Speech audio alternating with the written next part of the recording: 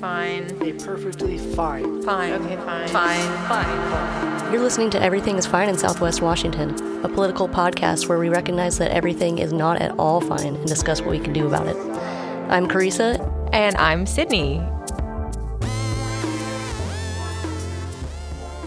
All right. Hey, everyone. Today we are doing our second installment of our legislative session series where we cover local legislation that requires a timely action item such as your email, testimony, attendance, or vote. We are discussing the special election on Valentine's Day for those of you in the city. That includes Prop 6, which is the Vancouver Public Schools levy, and Prop 3 for the Affordable Housing Fund. So we're going to start talking about Prop 6 here. So Proposition 6 on your ballots due February 14th is a renewal education and operations levy. So this is not a new tax. This is just a replacement for what we're already paying on our property taxes if you live within Vancouver Public Schools. If approved, it would be for 4 years, so from 2024 to 2027. Every school in the district will benefit from this. The funding is equitably distributed. And the levy makes up about 12.5% of Vancouver Public Schools budget. As a homeowner in the area, your estimated rate is about $1.99 per $1,000 of assessed property value. So it's not going to change much from the existing levy. You probably won't notice an increase in your taxes unless you're really living in a fancy house. So the big thing to know about these levies is that levies bridge the ongoing funding gap between state funding for the schools and what the schools need to operate. So schools or the state provides us X amount of dollars and this levy fills in the holes. And so the money that we get from this levy, if it passes, and hopefully it does, so it'll fund different things in the schools, but extracurricular activities are 100% funded by this levy. So state funding, none of that goes toward extracurricular activities. 88% of the family and community resource centers, counseling, mental health, all that stuff, 88% of that stuff is funded by this levy. School safety support. So people love to talk about school safety and, safety officers and that kind of thing. 88% of that is funded by this levy. Counseling and nursing, which we all need in schools. 45% of counselors and nursing staff and those services are funded by this levy, and 8% of teachers. So huge chunks going towards school safety, extracurricular activities, things that really enrich our students in schools, and 8% towards teachers. So that's kind of the bare bones of it. Again, it's just a replacement levy, nothing new. And so if we weren't publicly funding extracurricular activities, who would have to pay for that? They just wouldn't be there. They just wouldn't exist. Okay. They wouldn't exist. They wouldn't be offered. So no sports, no band, cool. Nothing, no theater, nothing happening outside of just very bare bones learning. Yeah. Wow. Yeah, sounds fun. Okay, cool. And I am not a parent. I do live within Vancouver Public Schools, and I want an enriched, educated populace. I can understand people that don't have children not wanting to fund this, but it really is, these kids are our future and they're going to be voting for us for a long time. So I want to make sure that they're getting the most out of their public education. Mm-hmm. So as folks might have seen in town, or if you live in the area, there are some very loud. Yeah, I was going to say boisterous. Large. Always tacky. Always so tacky. Yeah, they don't have a good graphic design or color. It's terrible. And it's like we saw during the elections. Yeah. The elections. You should be able to tell who are the crazy people by how shitty their signs look. Yeah. So the vote no signs around the city, the first thing they cite, they're big, they're black and orange, really tacky. And they cite, poor test scores in Vancouver Public Schools, which is not necessarily a lie. Test scores took a little bit of a dive, but that's because of COVID. And I think anyone who's a parent I'm not a parent, but I'm an educator. I saw my students struggling during COVID. We all struggled during COVID, whether it was educationally or personally, or, it was a lot going on. So failing test scores to me isn't a reason to not fund teachers and extracurricular activities. It seems like after students had a really hard time during COVID, that perhaps enriching them more would be beneficial. And why did they have a hard time during COVID? Because they weren't in school? Oh, okay. Yeah. That makes sense. So, yeah. And so they cite a few things that seem really, awful on their sign. And I actually had on my little local next door board, a mom say that her third grader is able to read these signs and is asking questions like, what do they mean? The very first thing they cite is pornographic books. And her third grader is like, what's a pornographic book? And she says, well, first of all, he could read the word pornographic because of his amazing teachers at Philida, elementary school. But first, so they're referring to, when they say pornographic books is their first reason they cite to vote no. And that's in reference to a quote, pornographic book. Yep. One book found by a mom that didn't like it in a high school library. Okay. I don't know if she's ever read the Bible and how pornographic that book is, but I bet she approves of it being in her home and in schools. Or perhaps a heterosexual teen romance novel that maybe she wasn't paying attention, or that nobody's pointed out because it's a heterosexual book. But this happens to be, I guess we didn't bring up that part, but this happens to be a book called Genderqueer, about a non-binary person's experience during adolescence. Which seems valid and perhaps affirming to somebody in that same situation. But it's a high school. Like in high school, I don't know how to say this tactfully, but like your high schooler is probably having sex. Like, I don't know what you think high schoolers are doing, but it's definitely that. They can't read about it, but they can definitely do it. It's whatever. So pornographic book it says books, but it should say book. Pornographic book. One found in a school. So that's their very first point against this levy. And again, I don't understand why defunding extracurricular activities and school safety helps with a pornographic book in the library. I can't make that sense. And I mean, like, this book is being like, these people people that are against this book have like they can address this at their school board meeting, which is what they're doing and making a big hubbub about. They will probably remove the book, whatever. There's a process. It's not like of course, it's just being turned into this whole groomer theory conspiracy being folded into all of that. Once again, where it's just like, they're just going to blow up this one book that references sex. It is not a pornographic book whatsoever. It harkens back to the fascism principles, right? Like obsession with a plot and all that kind of, appeal to the uneducated. Like this book, well, have you read the book that you hold up? Like a lot of it is couched in religion as well. This anti-LGBTQ, which people don't realize, like Gen Z, which is like people, 97 to 2012, 16% of Gen Z are LGBTQ. So like when you're trying to demonize that group of people, which this book is, like this attack on this book is doing just that, you're attacking those students' friends. Like 16% is a huge percentage. Mm-hmm. So, it might scare some parents, but and the way they presented, obviously, pornographic books. It's like there's like, I was going to say Hustler magazine. I'm showing my age.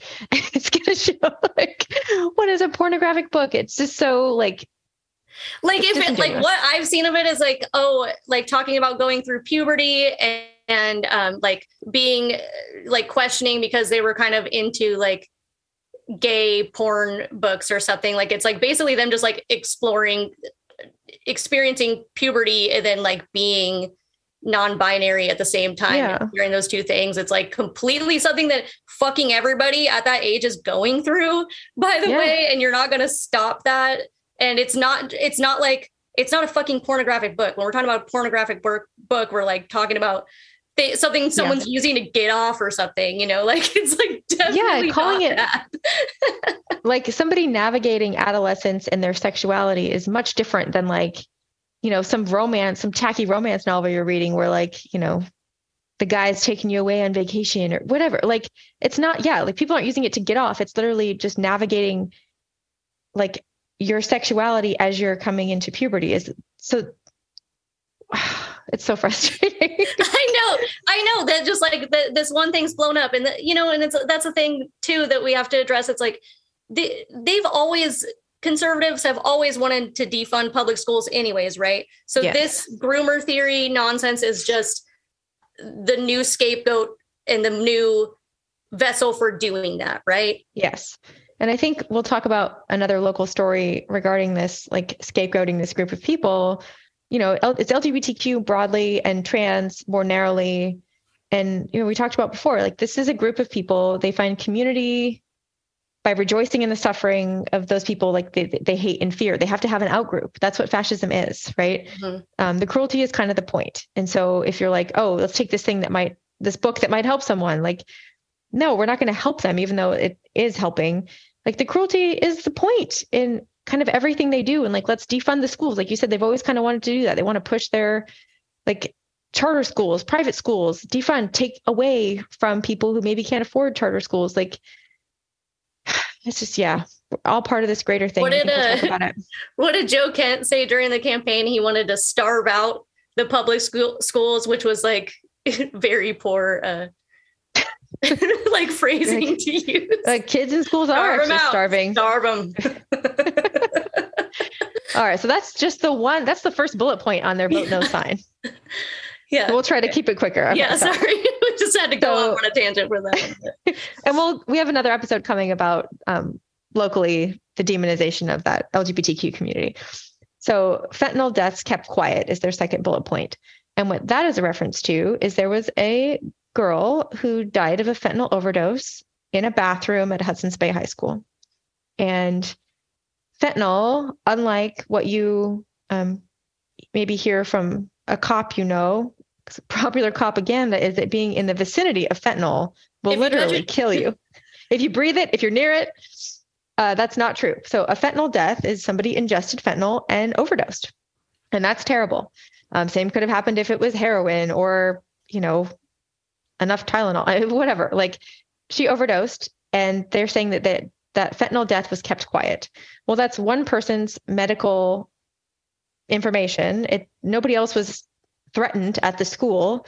And so Vancouver Public School didn't put out this girl's private medical information. That's a HIPAA violation to do so. And no other students were, at risk. And they found like she had been purchasing fentanyl from somebody on Venmo, not at the school. And so that's their second bullet point. Another PSA for your people. All your kids are doing drugs too, by the way. Whether they're usually outside of school. So sorry. Talk to them about it. So it's not because fentanyl is a legitimate risk. Demystify. Yeah. Yeah. Talk to them about it. Exactly. And if your kid is doing drugs, like there are fentanyl test strips, make sure they're testing their drugs with strips so they don't overdose unknowingly and die. This student, my understanding was she was intentionally doing fentanyl. She knew it. Regardless, they didn't spread her business out there. And there was a story that I thought was poorly reported by OPB covering like this quote unquote cover up from Vancouver Public Schools, which was no such thing. If I was a parent and my child died of an overdose, I certainly wouldn't want that information spread everywhere. And you could say, they could say there was an overdose at the school, but everybody knows who got medical attention and who was wheeled out of that school that day. I think that student deserves privacy, just like you do. Mm-hmm. Another note on that, there's actually a community forum coming up at Fort Vancouver High School that is put on in collaboration with, so it's the Vancouver School District, the Evergreen Public Schools, and the Clark County Sheriff's Office, as well as VPD. So they came together and are actually having a fentanyl awareness night. So, I mean, it seems like they're addressing the issue of fentanyl, taking it seriously and wanting to educate parents and hopefully students as well on this issue and the dangers of fentanyl. So, it seems like they're addressing it. They're trying to do something about it to prevent this from happening to anyone else. And a big part of it, is the education piece. So if you are a parent, educate yourself. It's really important. Because just like you probably smoked a little marijuana, a little reefer back in your day. Like fentanyl's just around now, unfortunately, and it's a different. Yeah, and if you don't talk to your kids about drugs, they're going to be like fentanyl, marijuana, whatever, same thing, right? None of these drugs are that dangerous. It's like, no, you need to like talk to your kids about that shit. And yeah, so that's a legitimate concern for a parent of any age student. The fact that this fentanyl death wasn't publicized is not a reason to defund extracurricular activities. And would a private school have prevented a kid from doing drugs? Like, I don't even know what the implication is there. You know, their beef is that it was kept quiet, that it wasn't public. So I don't know. It's as if they think being in the vicinity of fentanyl would have killed other students. And that's just not the case. Got you. Okay. And then the third bullet point is the Alki voyeurism victims in big letters. So if you don't know, I believe he was a janitor at Alki Middle School, had a camera up first it was in the employee restroom. And then eventually he had some cameras, I think, in the locker room. And that's shitty. That's terrible and sucks. And I think he got caught. His girlfriend actually called and reported him when she found a camera or whatever. He was recording people going to the bathroom, which is weird kink, but okay. And he's in jail and he's been charged, I think, already with the first part of his the first part of the investigation has been completed, but they're still identifying victims because he had the camera up for quite a while. I still don't understand how defunding the schools and saying no to this levy does anything to stop a janitor from doing that. I think you're just going to have kind of shitty people in any job. And unless this levy was I don't know how the levy relates to that in any way. Other than just let's get rid of public schools because this thing occurred. Yeah, just another scapegoat, just an excuse to further the agenda that they already had before they had these, random occurrences to point to.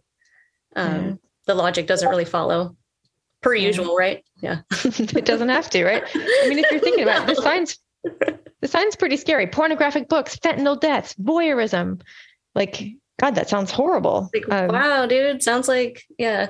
Yeah. So their fourth point is no armed security. And I think we've seen with Uvalde and many school shootings, armed security doesn't do a damn thing. It actually probably makes your students less safe and more afraid and anxious. Yeah. And I think defunding the school by not supporting the levy, again, that supports 88% of school safety comes from this levy. So if you're concerned about school safety, maybe you should fund what's already being done. So again, ideological inconsistency. And then their last big one is union discourages parental rights. So that's just demonizing teachers. Again, the same groomer ideology. The unions are too powerful, whatever. We have an episode coming on unions. Unions are lovely. The only union that should go away is the police union. And we didn't want them to be unionized, by the way. The actual union members, police are union busters. Anyway, that's a whole nother story. Damn. Oh, so unions discourage parental rights. I know. We will one day. So that's their sign, right? Pornographic books, fentanyl deaths, voyeurism, no armed security, union discourages parental rights, vote no, big ugly sign. These are everywhere. And on my drive home the other day, I was going to say a gentleman, but he's not a gentleman, a man, taking down a giant Michelle Belcott sign. Mind you, Michelle Belcott's race was in November, and they have 10 days to legally remove those signs. He was just taking it down, January 18th or whatever it was, taking down her sign and putting up a massive vote no sign. So that's a pretty clear indication that Michelle Belcott is in line with this group of people. Mm-hmm. We also know publicly reported in Clark County today were other kind of a familiar cast of characters.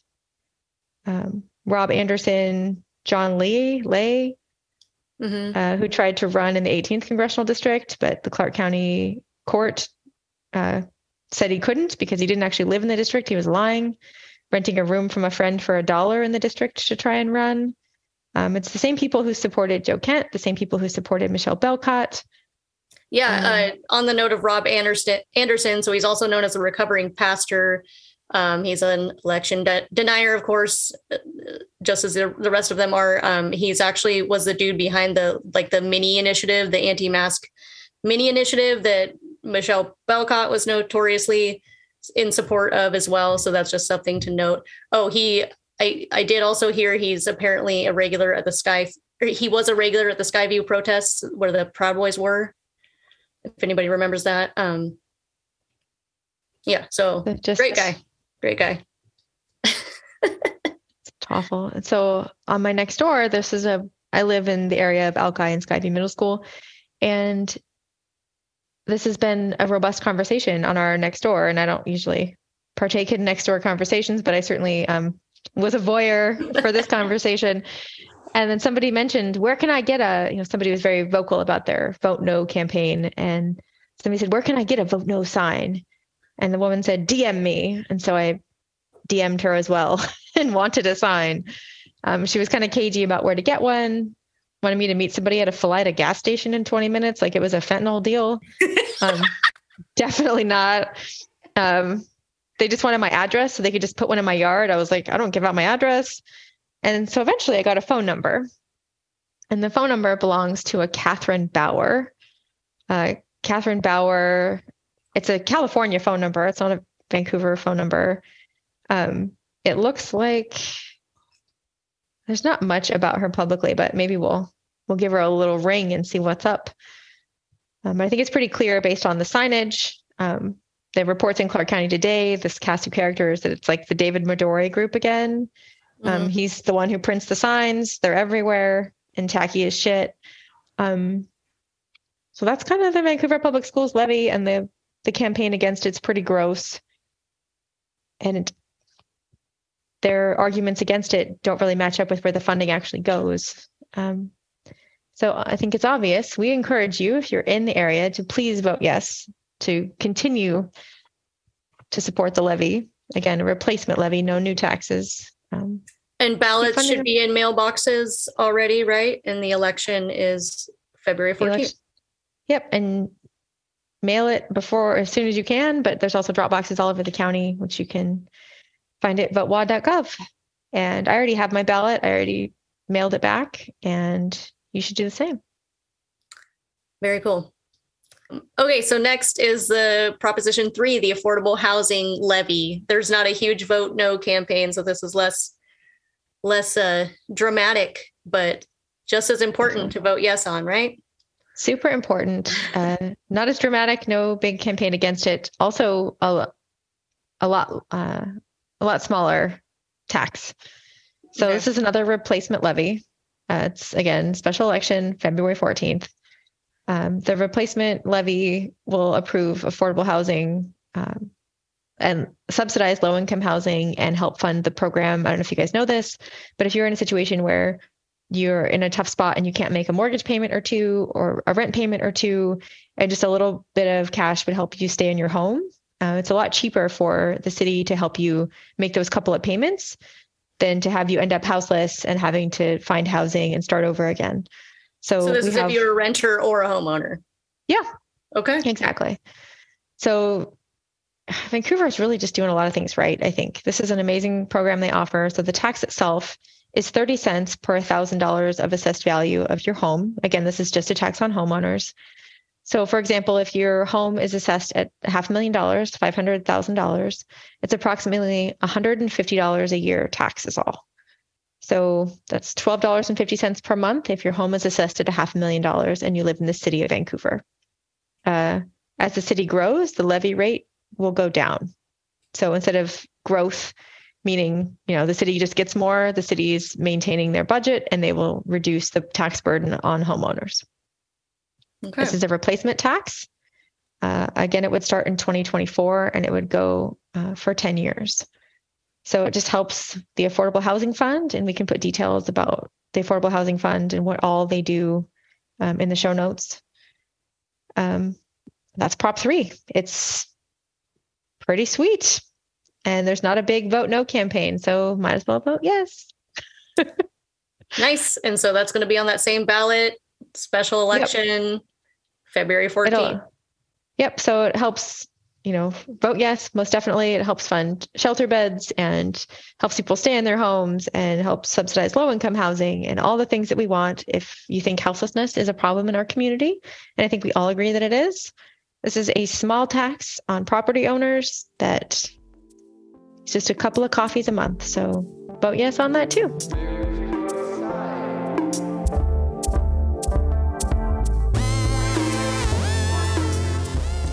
My name is Monica Zazueta, and I'm a mother to two beautiful boys, 8 years old and 5 months old, who I raised with my fiance, Ryan. Throughout my whole life, I've had housing insecurity. From when my father lost his job in California when I was 7, and we moved to Beaverton, Oregon because of the rising housing cost, to last year when our family was homeless, with what all started with our landlord saying they would be renovating and raising the rent. The Affordable Housing Fund helped our family have a home again. Being homeless is one of the lowest points of my life because I vividly remember waking up in the park with Ryan, shivering, barely able to move, and hurting getting up and walking to a nearby donut shop. I cried all the way there. I was so lost and scared and don't wish that upon anybody. Please vote yes on Proposition 3. You'd be saving so many families and so many people. I hope your days are filled with laughter and love. Take care.